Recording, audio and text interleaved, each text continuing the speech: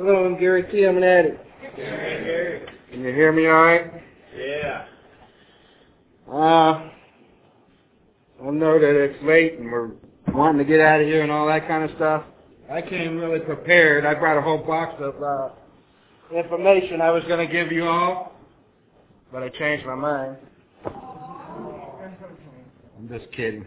But I did come prepared because I knew this was a history conference, and I've been talking with some people from Nashville for quite a while now in putting this together. And before I go any farther, I really want to say, I know there's not too many people left in here, but the ones that are here, please give a round of applause to the people from Nashville to put this on, because they just helped us out.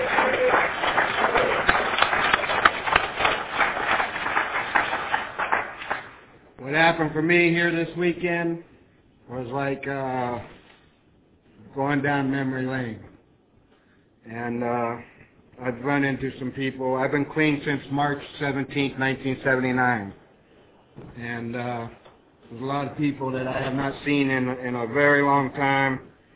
And to spend some time with them again and be here this weekend has been very special for me.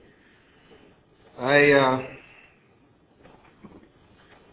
not much that I can add to what already has been discussed except my own personal experiences in regards to the history of Narcotics Anonymous as I know it. And that's what you heard this weekend. There's a whole lot of different perceptions of the history of Narcotics Anonymous of whoever was speaking. You heard what their perception of it was, or their experience of what it was. I have to tell you just briefly where I came from and how I ended up in Narcotics Anonymous, because it's very important to me today, because it's what gives me the drive to do what I still do today after 24 years of being clean.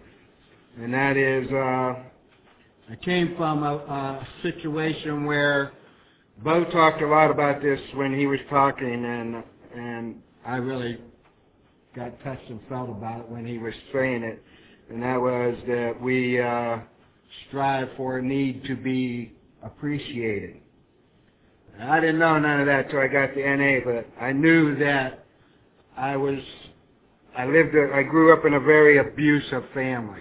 My family treated me very badly, physically, spiritually. I was raped when I was 11 years old by my stepfather, and I was in and out of institutions. I was in my first institution when I was 4 years old, as a direct result of my father's alcoholism, beating the hell out of my mother and putting her in the hospital. The cops put him in jail. They came and got me and my two brothers and my sister and put us in this big home in Warren, Ohio called Children's Home, big red brick building with bars on the windows, and it was a pretty scary place for a 4-year-old to be. And the only way I got out of that place was through my grandmother. Came and got us all out a couple of days later. We were in there for a couple of days. And then what happened was we got dealt with the government people further, because they took us away from our parents and put us in foster homes. And not only did they put us in foster homes, but they split our family up. And me and my younger brother went to one foster family somewhere miles and miles away from my older brother and my older sister, who went to another family. And that stuff was happening very early on in my life, and I still have visions of those things today. I still remember some of the things that happened, and there was just no kind of care and no love, none of that stuff was going on. But make a long story short, when I got to NA, I started doing a lot of drugs.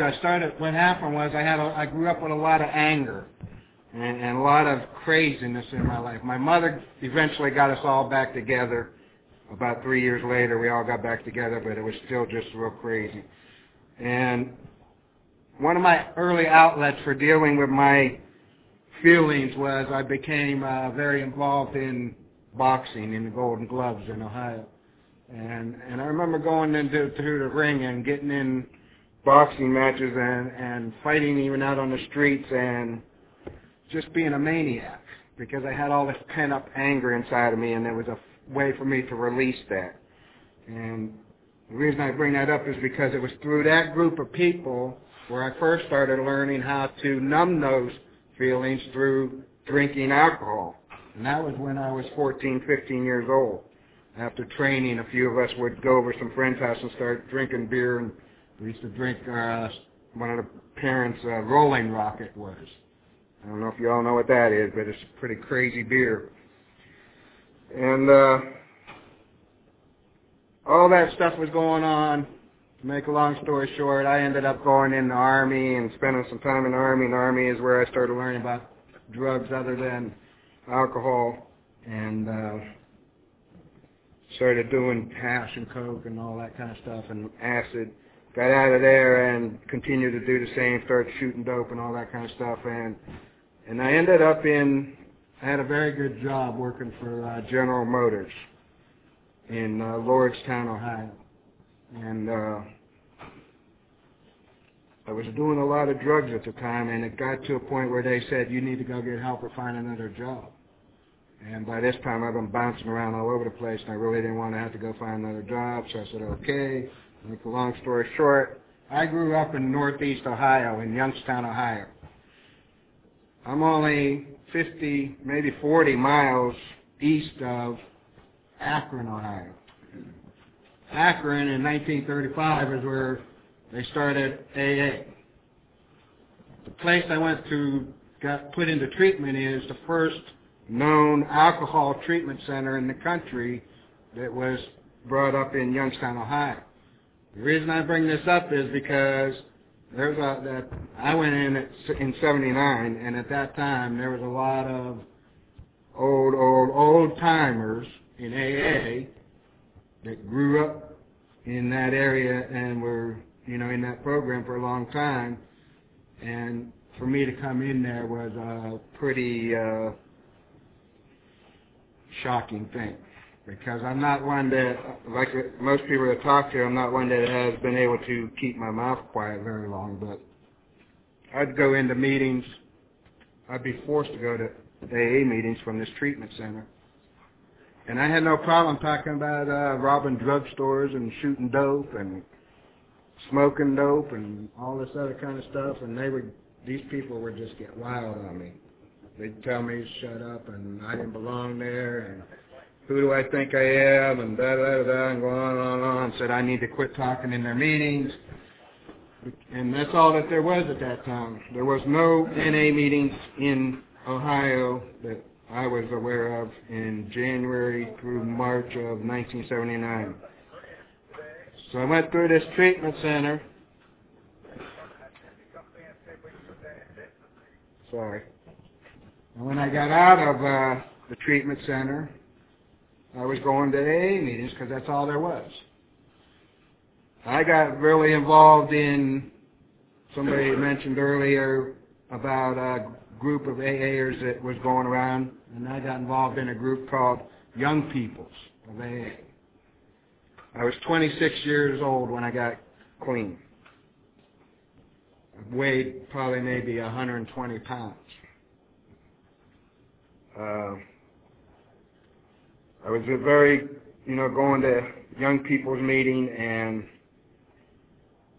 I'm not sure, I can't remember all the exact dates or whatever, but I remember sometime around June or July, I think it was June of 1979, Jim M. and a couple of people from Aliquippa, Pittsburgh area, Pennsylvania, was going around to these AA groups. And they were looking for people to come to this new meeting that was going to start in Youngstown, Ohio. And I was at a place where I was really listening to these old slogans and stuff, and had about a few months, at that time, sober, clean, whatever. And they used to say, if it isn't broken, don't fix it, and all that kind of stuff. And yeah, a lot of people were saying, you don't need to get involved in that. You can just do this, and all you got to do is, change words around in the book and make it sound like instead of alcoholism, it's drugs and addicts and, just change things around and it'll be all right. And I was doing that because that was working for me at the time. I really had no desire to go to this meeting, but somehow I ended up there. Not through any of my own willpower. I really believe in spiritual guidance. And I just ended up in this meeting, and it was the first NA meeting as we know it today in the state of Ohio. And we called it the original Youngstown Group of Narcotics Anonymous. And I'll never forget that meeting.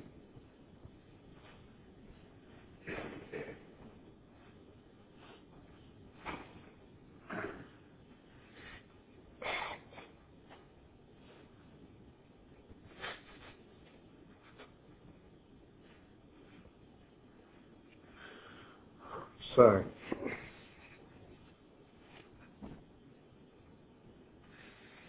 There was a guy.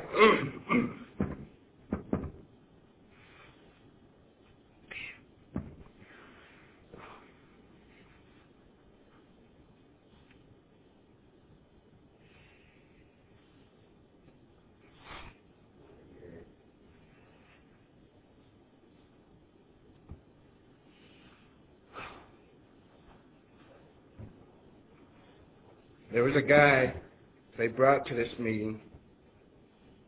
It was a speaker meeting because we didn't have any other kind of meeting at that time. It was the first meeting, and we brought this guy over to speak. It was from Beaver Falls or Newcastle or somewhere from Pennsylvania. His name was Danny V. Little short guy.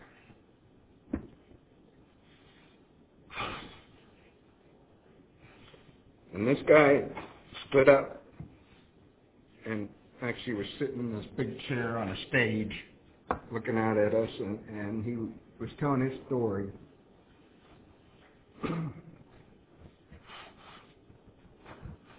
And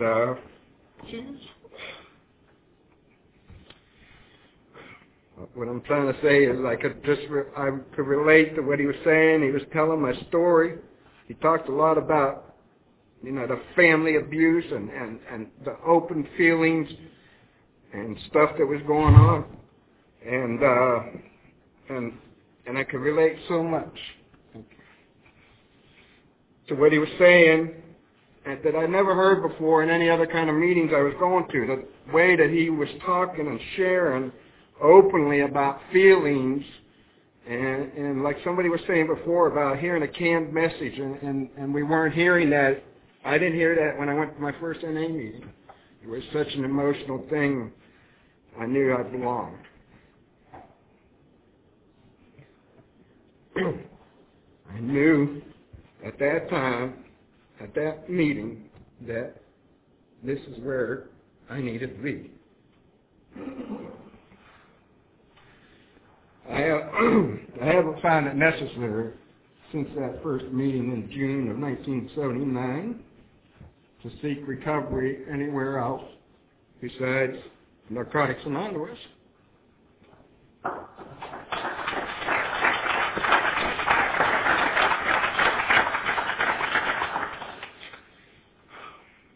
can't believe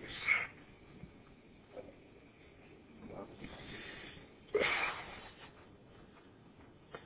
A lot of things have happened since I've been in NA. A lot of good things, a lot of bad things. When we first started NA in Ohio, there was only a handful of us. Me and Jim, and I think maybe 3 or 4 at the most other guys that came over from this AA Young People's Group. And we were getting our mentors, the people that were guiding us and helping us, were the people from Pennsylvania, from the Double Bubble Group, from Aliquip, and some groups in the Pittsburgh area. And,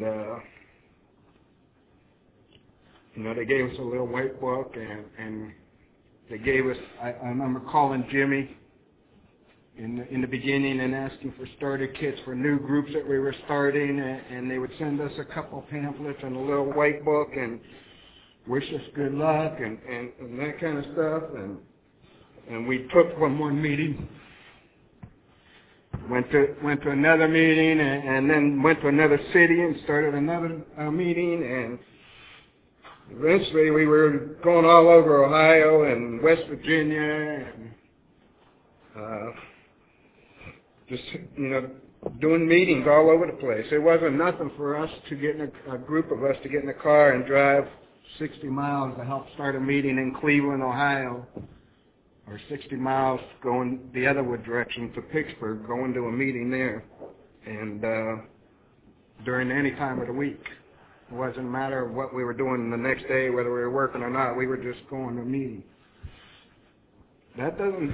Stuff doesn't happen today, and I know it's because we've matured a lot and we've grown a lot and we got a lot more meetings and stuff like that, but I really miss that kind of stuff. We bonded so much because we were so desperate at that time to make this work for us. I think we really knew inside, I knew inside that if I didn't make it in Narcotics Anonymous, I was going to die. I knew it. I've been to so many institutions in my life. Before I got clean, I spent more than half of my life in and out of institutions, whether it was psych wards, hospitals, jails, all different kinds of institutions. And the only thing left for me if I didn't make it was to die. So I was really desperate. I was really desperate to make this thing work, and I was really dedicated. And I personally, I've never, to tell you the truth, I can stand up here and tell you I've never, in all the years I've been clean, been to a World Service Conference meeting in California. Had no desire to go there, but I was very involved in my group, my area, my region of what was going on and getting the information back about what was happening. I don't want to get carried along here with this stuff because I want to tell you some important things that happened. We started in 79 and things just kept growing. We had a few meetings here and there and a few meetings here and there, and it kept growing. I remember some people from Akron, Mark and Gary F. from Akron came down to Youngstown and was learning about NA and taking it back to Akron and starting meetings right there next to the founding birthplace of AA, and there we were hand in hand in Akron with AA. There were some very strong supporters from AA in our area in what we were doing, mainly because they didn't want us coming to their meetings and talking about what we were talking about. But they were there helping us and supporting us and really helped guiding people to our fellowship. I personally seen a couple of very important things that helped the growth of Narcotics Anonymous, not only in Ohio, but as a fellowship as a whole. One is I've seen that more of us addicts started getting clean, and a lot of addicts got involved in the treatment of addicts in the treatment field. And once addicts started getting hired in these treatment centers, more and more people were coming to Narcotics Anonymous because these addicts were directing them in that direction. I've seen that happen over and over and over. And the other biggest thing was the literature movement and what happened with the basic text. Again, I don't remember all the years. I'm going to tell you my experience, what happened sometime in 81, I think it was. Jim came to our area or region or something and said that we're going to have a literature conference here about writing a book on Narcotics Anonymous. At that time we were calling it Big Book because we didn't know what else to call it. And none of us really knew what to expect, what was going to happen. But what did happen was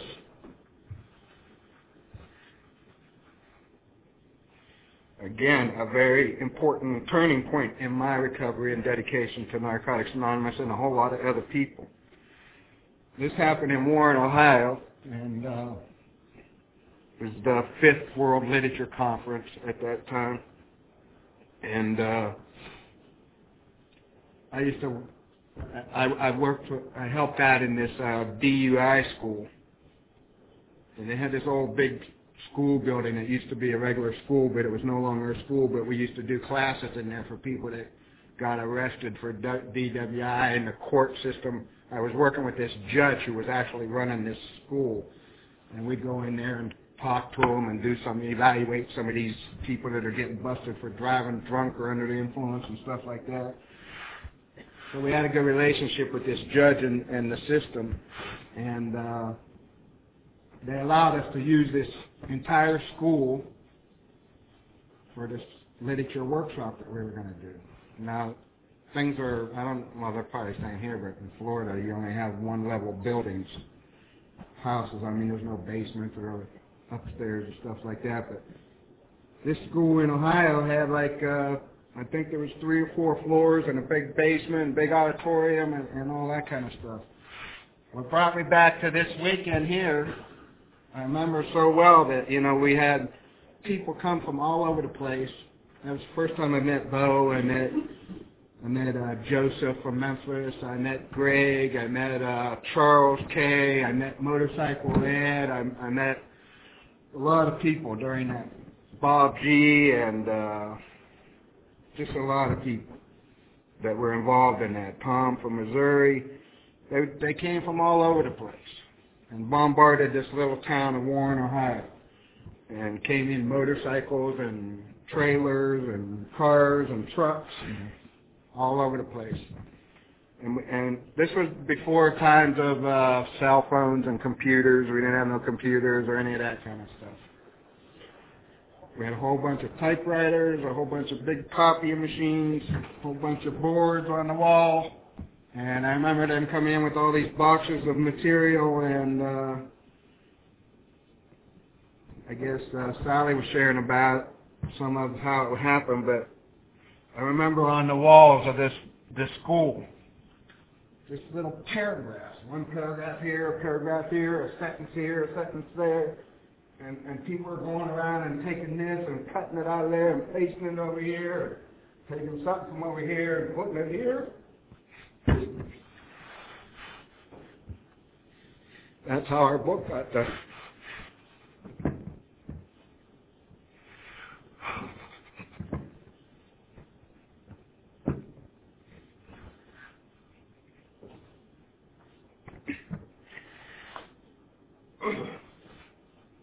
It was a very proud time in Narcotics Anonymous.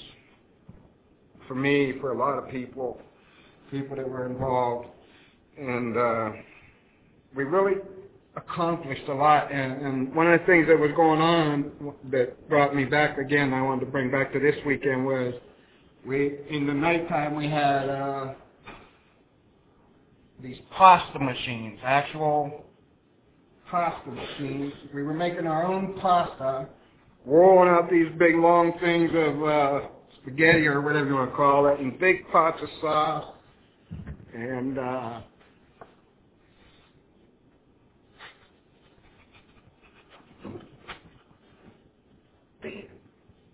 it was just so spiritual.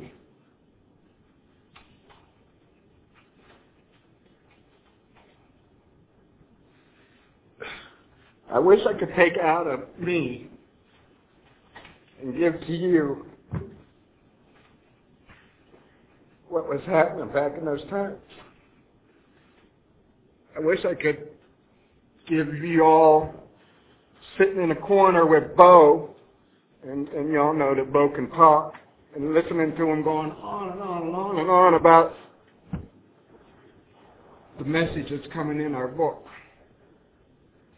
or hearing other people going on and talking, and having all these people typing stuff all over the place and running and making copies, and it was just an experience I'll never forget. Oh boy, I'm really sorry I'm so emotional, but when I talk about it, it just makes me so proud to be clean, to be a member of NA. I have to tell you, I don't feel that way today. I don't feel that way today as a member of Narcotics Anonymous. The bonding and the stuff that we did and the things that we went through at that time aren't here today. And I'm not saying that that's good, bad, or indifferent. I'm just saying I don't feel it. I don't know if we've grown so much that we're losing touch of where we came from. I do know that I am a very strong supporter of the fellowship, not the World Service Office or the World Board or anybody else, but the fellowship being involved in what's written and produced and put out to addicts and Narcotics Anonymous. We're the ones that know what's going on. We're the ones that take time out of our lives to dedicate to carrying the message to the addict that still suffers. We don't want nobody else to die out there. When we first got clean, I think the first year that I was clean, I went to 4 funerals. The first girlfriend that I ever had ended up relapsing. I had 6 months clean, and she relapsed and smashed into a cement wall, and I had to bury her. That's 6 months clean. But it was going on all the time because we didn't know what to do to stay clean. We were trying to keep NA going. We weren't working steps. We didn't know nothing about no steps. And I never really started working 12 steps of NA until about after being 3 years clean. My recovery was based on being involved in service work. I need to go into some other things here, and hopefully I can get through this without any more emotions, and we'll be all right. Like I said in the beginning, there was only a handful of us. So that handful had to do a lot of things. I think at one time I was H&I and PI chair, GSR for a couple of groups, and doing something else all at the same time. And this was when we just started an area. We started an area. Jim came back about this area service thing, and we started an area called Northeast Ohio ASC. And Neo asked me. That was the first area in the state of Ohio. And so we were all doing a lot of stuff. Now, there was me and this. We had no idea what the traditions meant. I was trying to get information, and other people were trying to get information from California the best we can. I don't fault Jimmy or anybody else for the slow responses we got or whatever else we got, because at that time things were going so rapid and so fast, there was no way that Jimmy or Betty or Fawn or whoever else was working out there could keep up with what was going on in all the different states in the United States. I don't see how they could possibly have done that. They did the best they could do, but I do know whenever I called out there, I had no problem talking to somebody on the phone. Is this a tradition violation? Is this a tradition violation? Are you sure we could do this? You know, and they would take the time to answer us. Well, sometimes we did some things without calling and getting information, and we were violating traditions all over the place. One of the things I remember very clearly was me and another guy named Ralph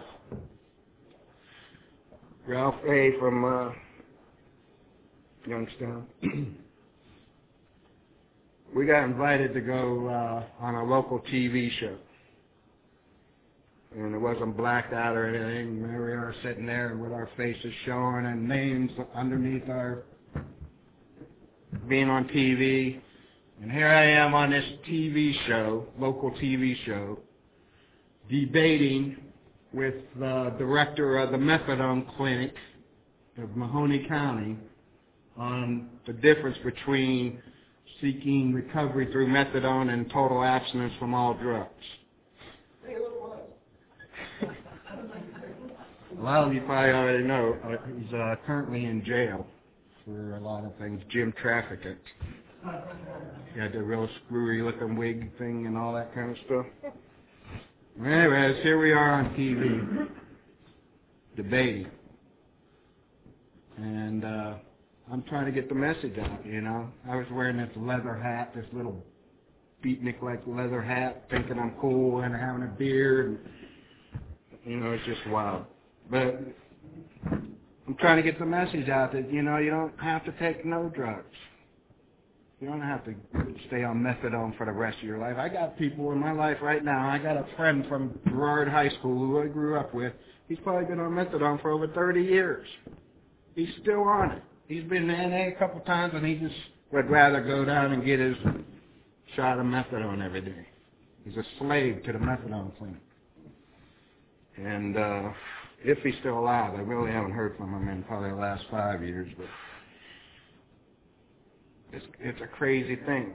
But anyways, going through all this debate, one of the things that really was good that happened out of all that, even though we shouldn't have been doing what we were doing, I got the director of the methadone clinic to commit to me on live TV to allow us to take a Narcotics Anonymous meeting in his facility and let people come to the NA meeting.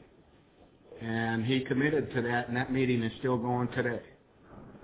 And a lot of people came to that group.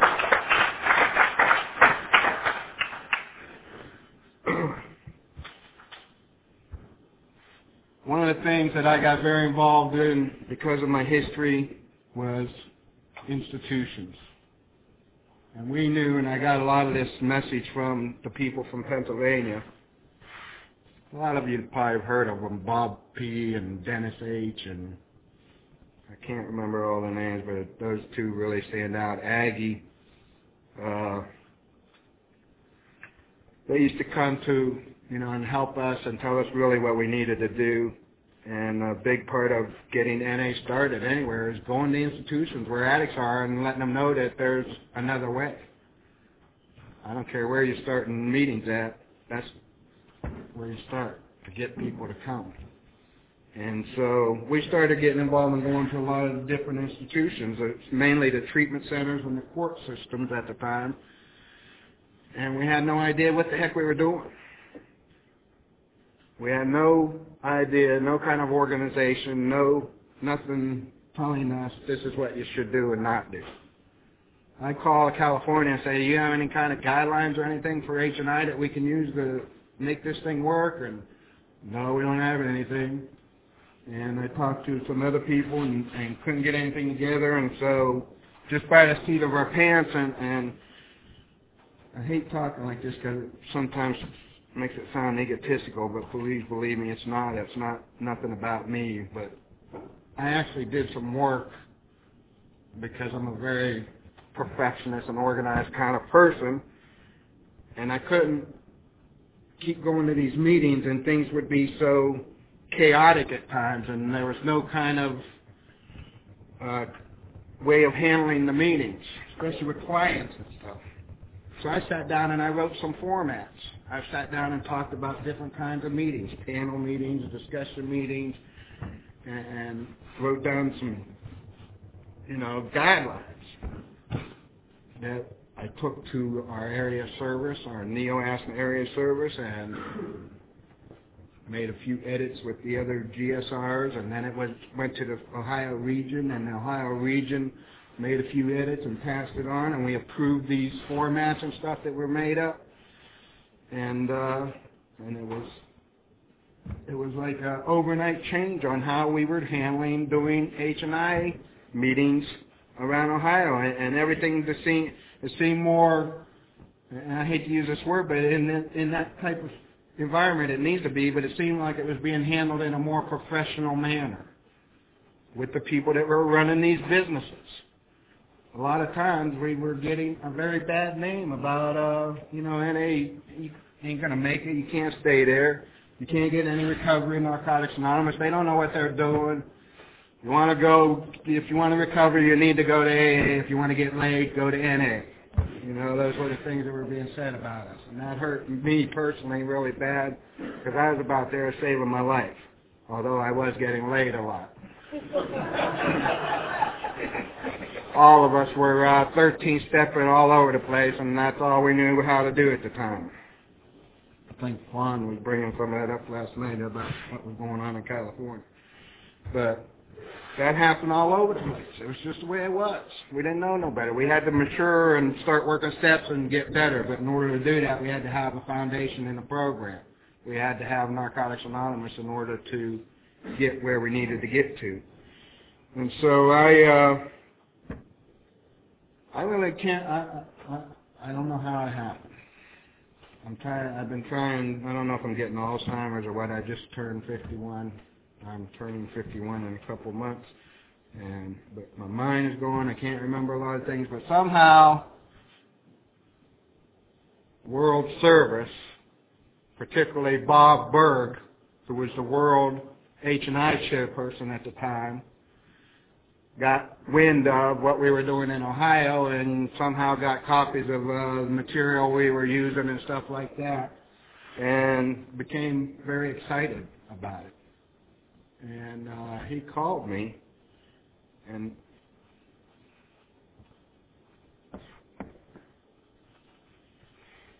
he asked, if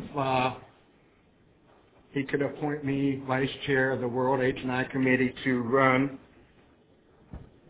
a workshop, a weekend literature movement workshop, to sit down and put together an H&I guideline book.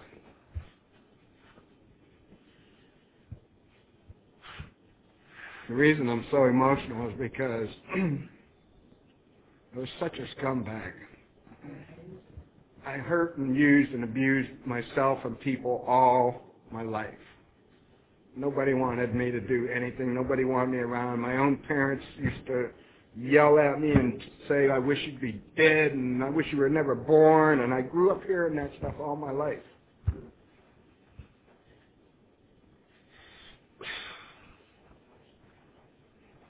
And for somebody to reach out and ask me to be a part of something and show that appreciation was more than an honor. It's more than I can ever repay to Narcotics Anonymous. So I told Bob that it would be my pleasure to do that. I really feel honored, and I really appreciate you asking me, and I'll run this through our area and our region, and we'll put something together, and we'll do that. The first thing I did was I went to Jim, who happens to be, at that time, he was anyway, he was a farmer. You guys can still hear me while I'm doing this, right? He happens to be a farmer, or was a farmer, and he had this big farm in the country of Ohio, a dairy cow farm. I don't know if you all know this about Jim. I'm going to tell you anyway.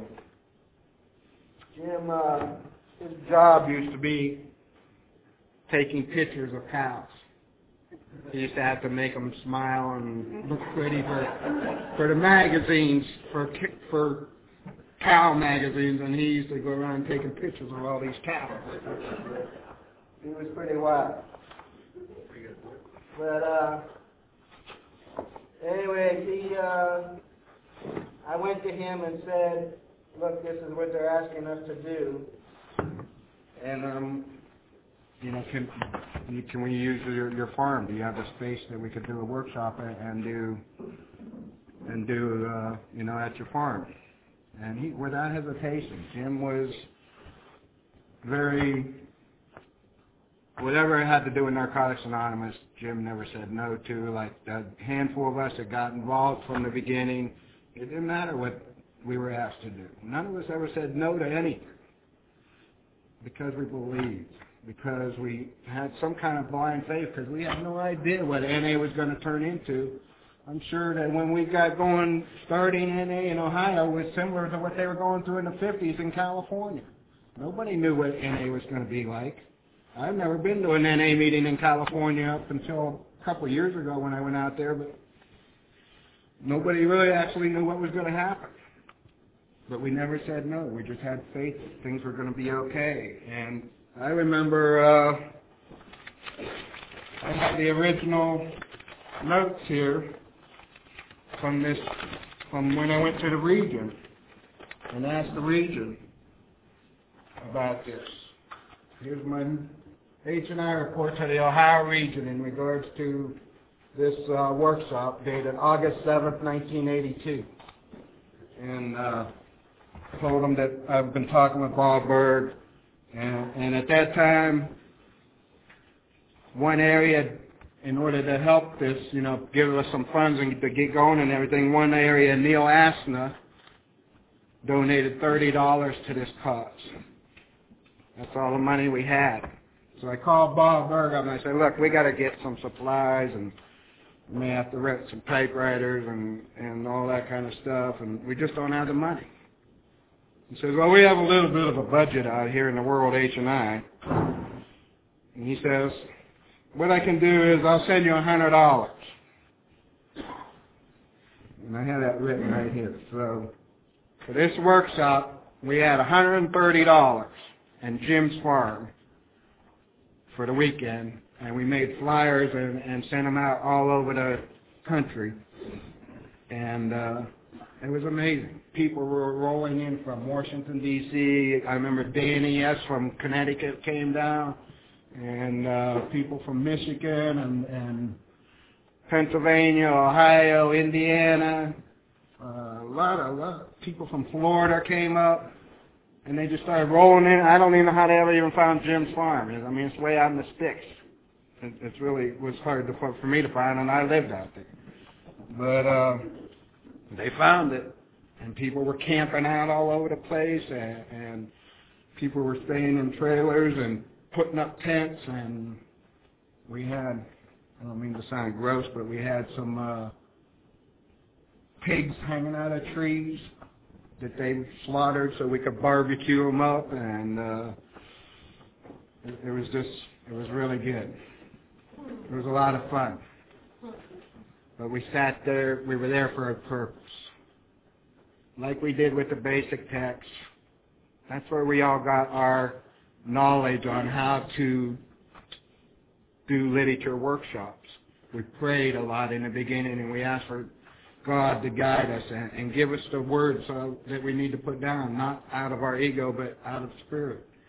And we constantly were praying because there was always indecisiveness going on and stuff, and so we would pray about it, we'd take a break, and we'd come back and do all that kind of stuff. And that weekend ended, and guess what? I sent material out to Bob Berg. This is the original, first one off the printing press of H&I from our workshop that went out for approval to the fellowship. With Bob Berg signed it and all that, but this was all, we put all this together and sent it out to the fellowship for review and edit and approve. And man, we were proud of this. I was very proud of this. Ohio region was proud of this, and it had a lot of good things in it. A lot of this stuff is not in there today because a lot of things have changed, and it's been re-edited over and over again, and things have changed in order to meet our needs. But what we did at that time, for that time, it met the needs that we had, and it was a beautiful thing. I believe today we still have something like this with the H&I guidelines. It's all been broken down and put into a thing like this, and you get tapes with it and stuff like that. But it was a very proud moment in Narcotics Anonymous because we were reaching out. We had guidelines. We had a lot of stuff going on. I remember there's a H&I Literature Committee guideline book from 1987 that we had. How many people remember these things? Steps and Traditions on the yellow paper. We had those that came from California. Here's a letter from Bo. First Convention Guidelines, 1983, January 18, 1983, where they first developed the Convention Guidelines that Bo was talking about. Somebody early on, I think it was Mr. George over there mentioned something about an orange welcome key tag. There it is. One of the first key tags I ever got, orange welcome key tag. We used to give out chips. We had chips. There was no key tags. They gave out poker chips and had NA on them. And then they started coming out with key tags. A lot of stuff. PI information. One of the first PI pamphlets. And a lot of stuff was coming out, and we were doing it. It was another important part of our history that some people tend to forget about, but we used to have these things here, and we would put them around coffee cans, and we'd call them H&I cans. And we'd be going around meetings and at groups and saying we need to shake the can because every bit of change or dollar bills that went into those cans specifically went for H&I literature, to buy literature to get into the institutions. Unfortunately, a good thing went bad because money started disappearing and they couldn't account for where the institutional money was going, so we got word down from California that we needed to cease in using H&I cans. I don't remember exactly what year that was, but that's what happened. But those were exciting times in Narcotics Anonymous when all this was going on. We were developing new things over and over. Just on a personal note, during this H&I workshop, guess what happened to me? I found my wife screwing my sponsor in Jim's barn. Here I am doing the workshop, and that crap was going on. I was married for a year at the time. It was my own fault that, not that they were doing what they were doing, but it was my own fault that what happened, that I even got involved happened because what I did was 13-step her. I knew her for a long time. We used to get high together and all that stuff, and we used to party. I knew her for years. Well, she ended up in treatment, had a little 4-year-old boy, nowhere to go, nothing going on, and here comes me, the big savior. So she does her 30 days in treatment. I move her into my house. I fall in love with her kid. I end up marrying her, and a year later, she's screwing my sponsor. It was crazy. And not having a program of recovery at the time, my first initial reaction was I went to my brother's house and got my .357. Somebody was going to get blown away because I was so full of pain and anger. A lot of the old feelings that I grew up with came back, and a lot of pain and hurt and anger came back up. And somehow, miraculously, God stepped in, and on my way to where they were, I pulled off to the side of the road at a little park, and we were sitting on a bench looking at the lake, and I don't know if I was talking to God, or I can't really remember because I was like in a blackout. But the next thing I knew, I threw the gun in the lake. And I went to another support place and just fell on my knees and bawled and cried and carried on. My dedication to Narcotics Anonymous, again, we were very small at the time. My dedication to Narcotics Anonymous, or my personal problems, did not keep me from doing what I needed to do to stay involved in NA. All three of us were on the region. At that time, my sponsor was, I believe he was the RSR that went to California. My wife was, what she was, PI or something like that, regional PI, and I was the regional H&I chair. And I'd be going to these I remember going to a regional meeting in Cincinnati, which was like 8 hours away from where we lived, and sitting at a table trying to conduct business, and them two were sitting across from me, hugging and carrying on and nibbling each other's ears and all that kind of stuff, and I wasn't even divorced yet. There was some sick stuff going on. But I knew I had to stay involved in Narcotics Anonymous. Believe me, I don't know where it came from within inside of me, how to keep moving forward, but I did. And I don't regret anything that I've gone through in Narcotics Anonymous. Eventually we got divorced. unfortunately, those two went back out and relapsed. A year after I got divorced, I felt like I needed to make a change, and I moved to Florida in July of 1984. And I moved to West Palm Beach. And when I went to Florida in 1984, I went to a lot of meetings that are, it was hard to tell what kind of meeting you were at because there was a lot of AA talk at meetings. There was even meetings where they were using AA literature and a lot of clean and sober talk and that kind of stuff. And like I said, I've known Jim since day one, and you heard how he talked about some of that stuff, and that's how we grew up in Ohio. We were very rigid about addiction is addiction is addiction, and there ain't no separation, and one disease and one program. I mean, we just had that right from the get-go. And it was really hard to hear mixed messages.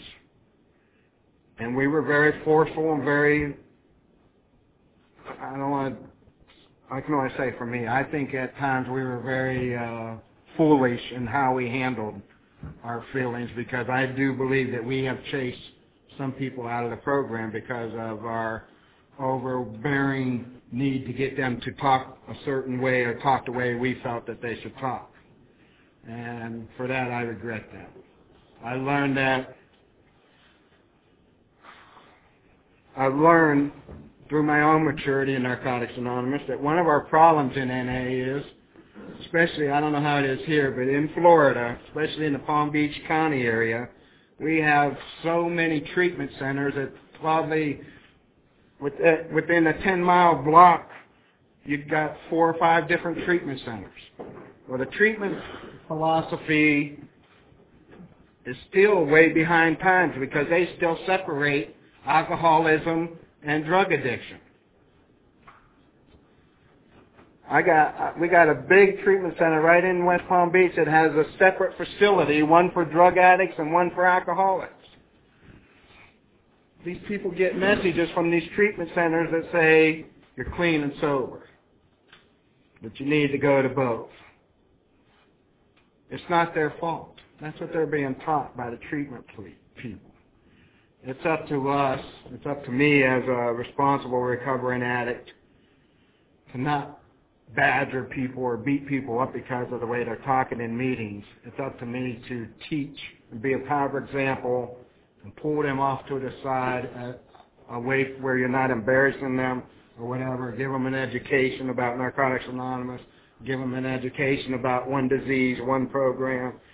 And I think one of the biggest things that I feel bad about is at the time we were humiliating a lot of people.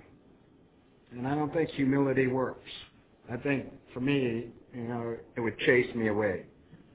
I never had that in the program in terms of what I'm talking about, but I just think there's other ways of us getting our message across without doing that.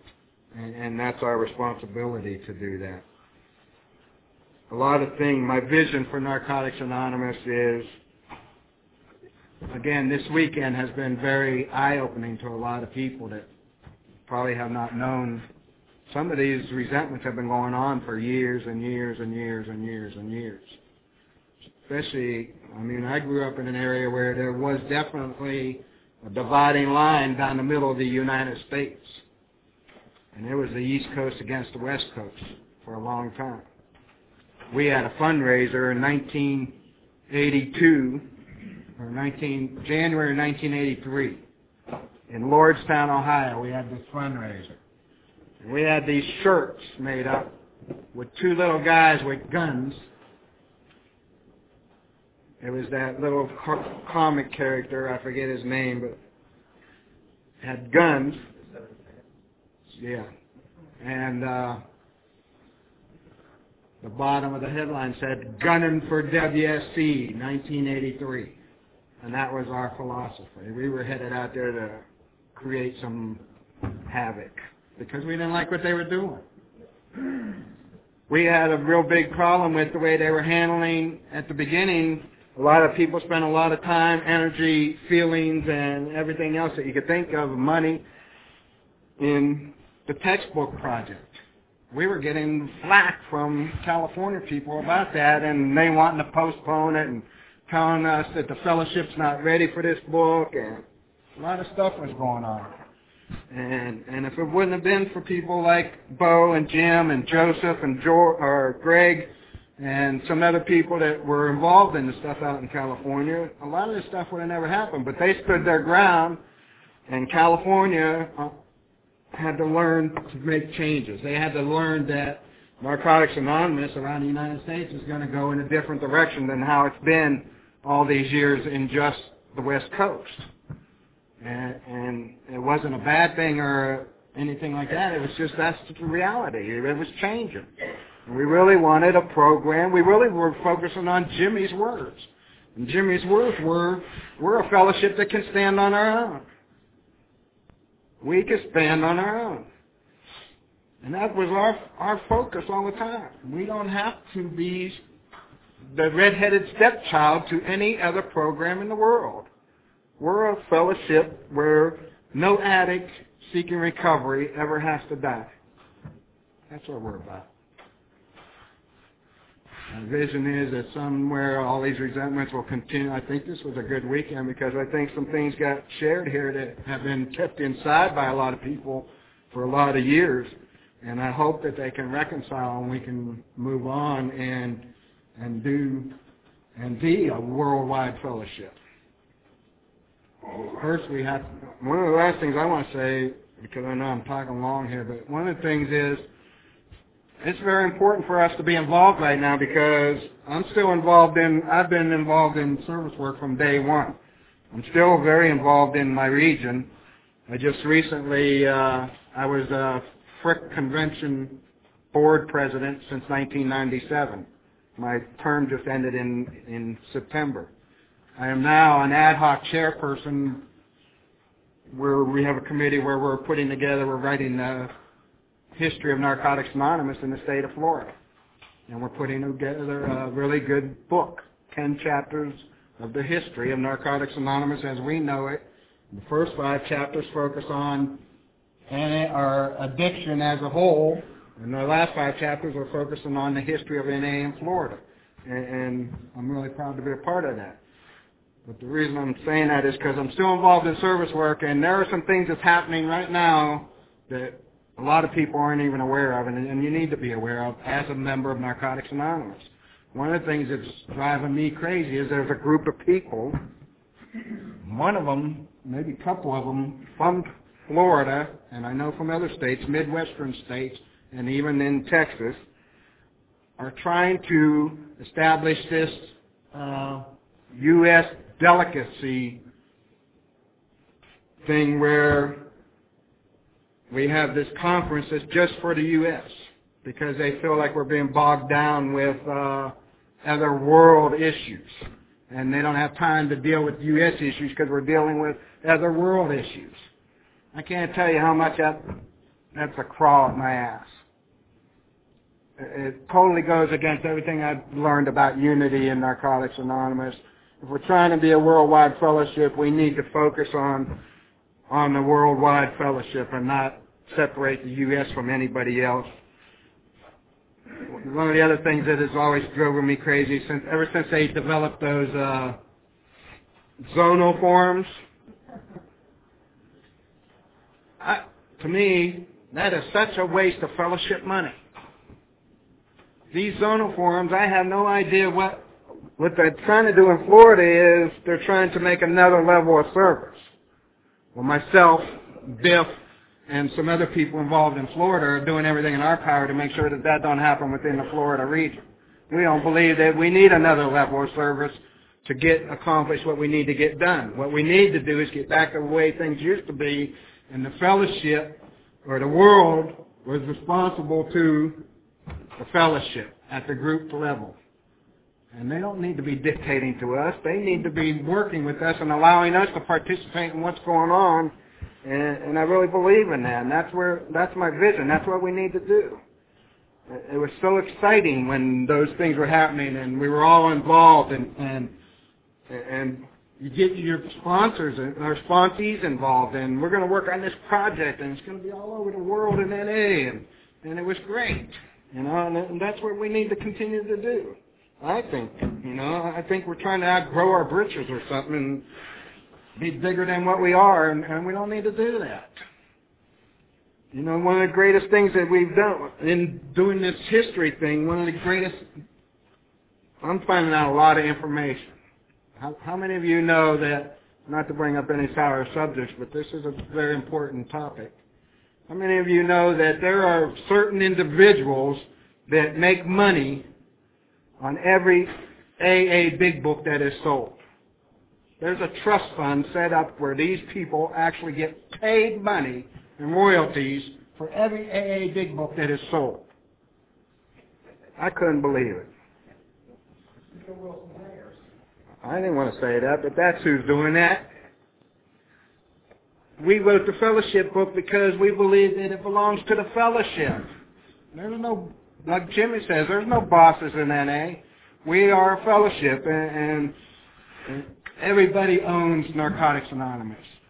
But if you don't get involved, if you don't stay up on what's happening, I'm telling you right now, there's some things coming up, and I know the World Board guys didn't talk too much about some things, but there's some things coming up at World Servers Conference, and if you guys aren't in tune to what's happening, just like Resolution A got passed, which is stupid, things are going to get passed, and you're going to wonder how this happened. It's important for all of us to stay involved and know what's going on, and we do that through our service structure.